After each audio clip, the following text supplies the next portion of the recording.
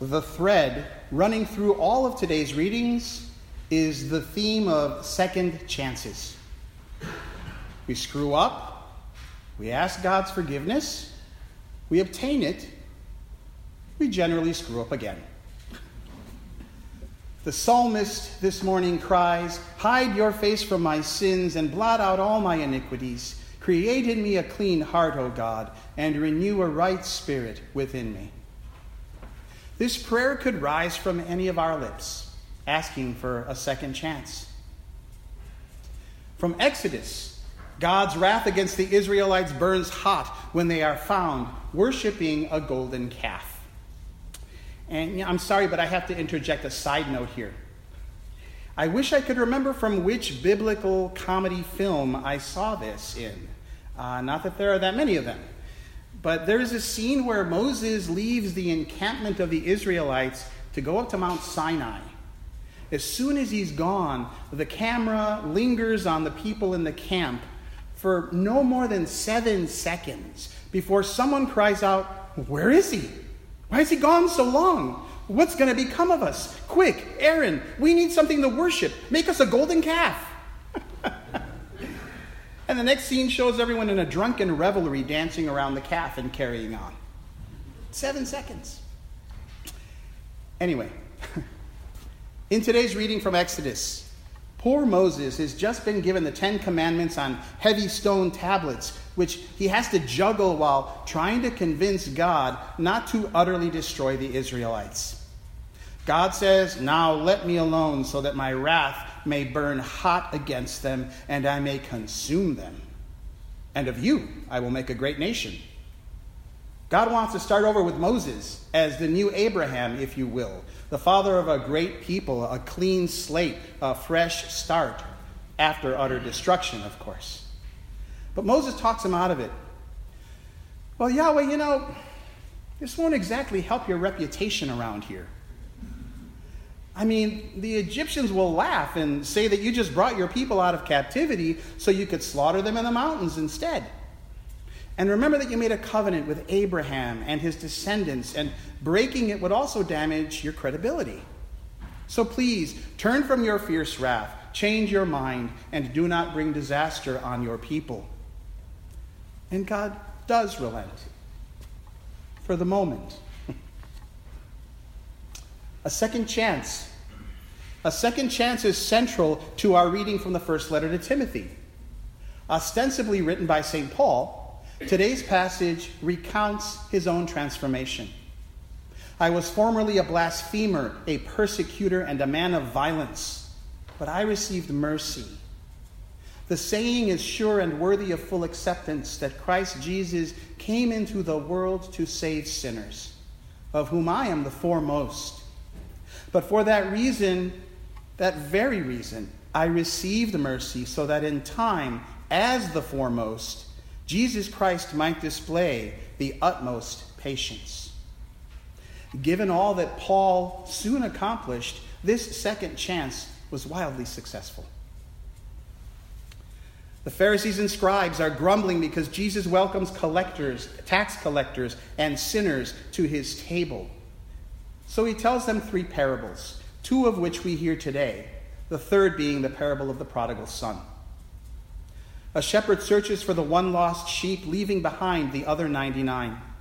A woman scours her entire house, searching for the one lost coin out of 10. When they are found, the seekers call together their friends and neighbors to celebrate.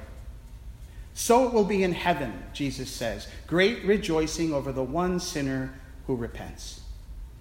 That's why Jesus hangs out with the tax collectors and prostitutes. He wants to lead them back into the fold. But aren't there other sinners present in today's gospel reading? Unlike those people eating with Jesus around the table, these sinners are unaware of their need for a second chance. These Pharisees and scribes find it easy to judge and condemn others, in part because their status in the culture is assured. People look up to them. It's human nature to look back down on those you don't even want near you. And I know that the classic and true reason Jesus tells these three parables is to explain why he consorts with society's outcasts, and also to show that God's compassion and concern extends to everyone, and maybe even especially to the lost. That is the main message. But today, this morning, my heart has snagged on another thought. Okay, so I'm doing it again. Listening to depressing audiobooks on my commute to and from church, and getting upset about the state of the world.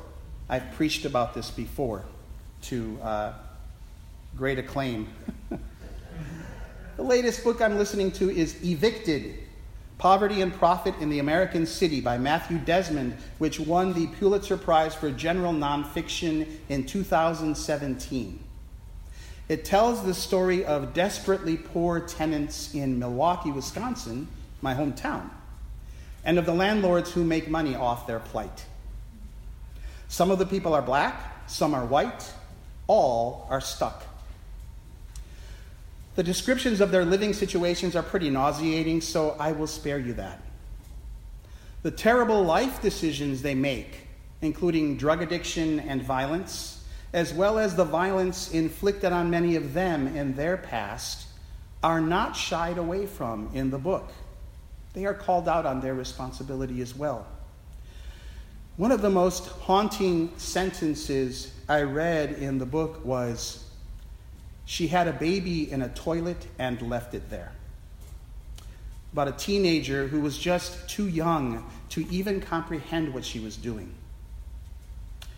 When two black women dare to look at an apartment outside of the mostly black North Side, the landlord unthinkingly mentions another apartment he has to show.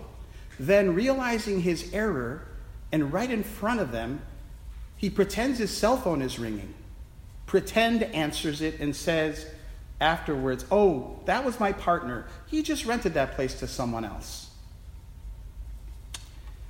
The husband of a poor white couple who are looking for a place to live tries to ingratiate himself to the landlord by saying, "Hey, what's the one word you never want to call a black person that begins with the letter N and ends with the letter R?" Neighbor. And, I hate to admit it, but I laughed.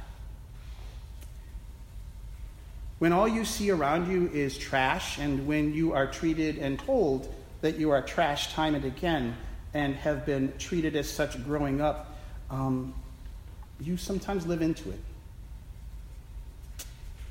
Why am I telling you all this? Am I trying to bum you out too? Yes, a little bit.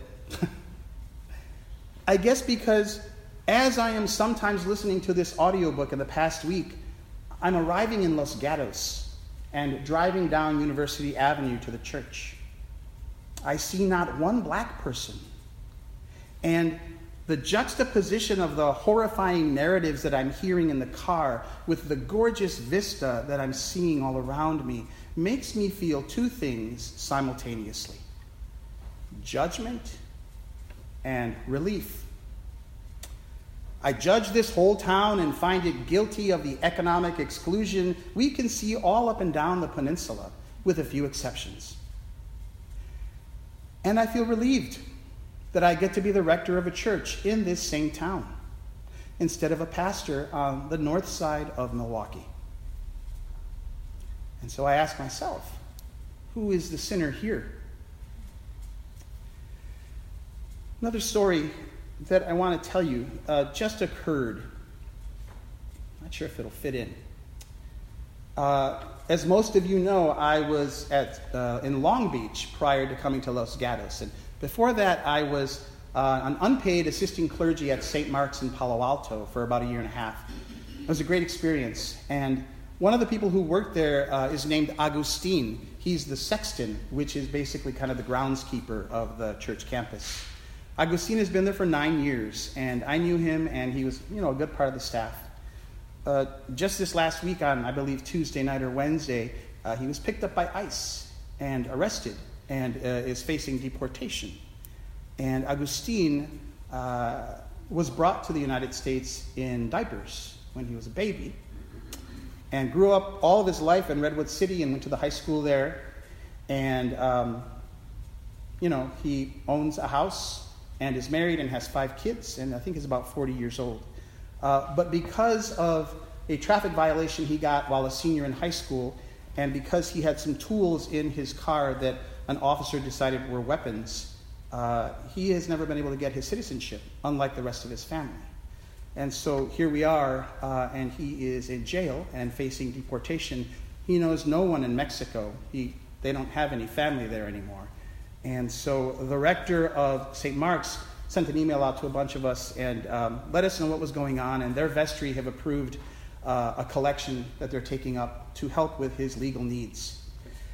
And I feel judgment and relief. Judgment for our country. I know I'm not alone in this. Judgment that we can't seem to find reasonable immigration laws and balance that with compassion for people who are trying to find a way out of their terrible circumstances and into new life, much like the people in the book I'm listening to. So, judgment, and there's a lot to go around. Some of it is self-inflicted for the little that I do to help the situation. And, to be honest, relief. I was born in this country.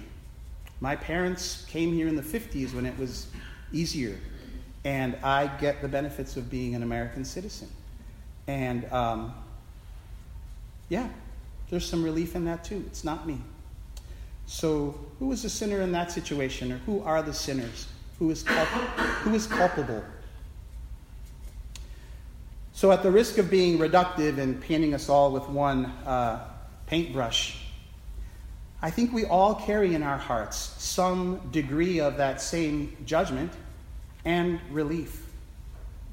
That we're not poor, undocumented, black, or drug addicted. Maybe we carry some guilt too, though often not enough to act on it. Maybe we have some defensiveness, at least just enough to remain unself-aware. But I think we are all lost sheep. And I think we are also all sinners to a certain extent. If only we could embrace those twin truths in ourselves, we might begin to relate to the all too human sins of others, to love them back into the flock. We are, after all, part of the same flock in God's eyes. The prophet Isaiah writes, "All we like sheep have gone astray. We have all turned to our own way, and the Lord has laid on him the iniquity of us all." Who is it really that needs a second chance in the eyes of God? I know I do. And I hazard a guess that maybe all of us do at a certain point in our lives. May we welcome that second chance and put it to good use. Amen.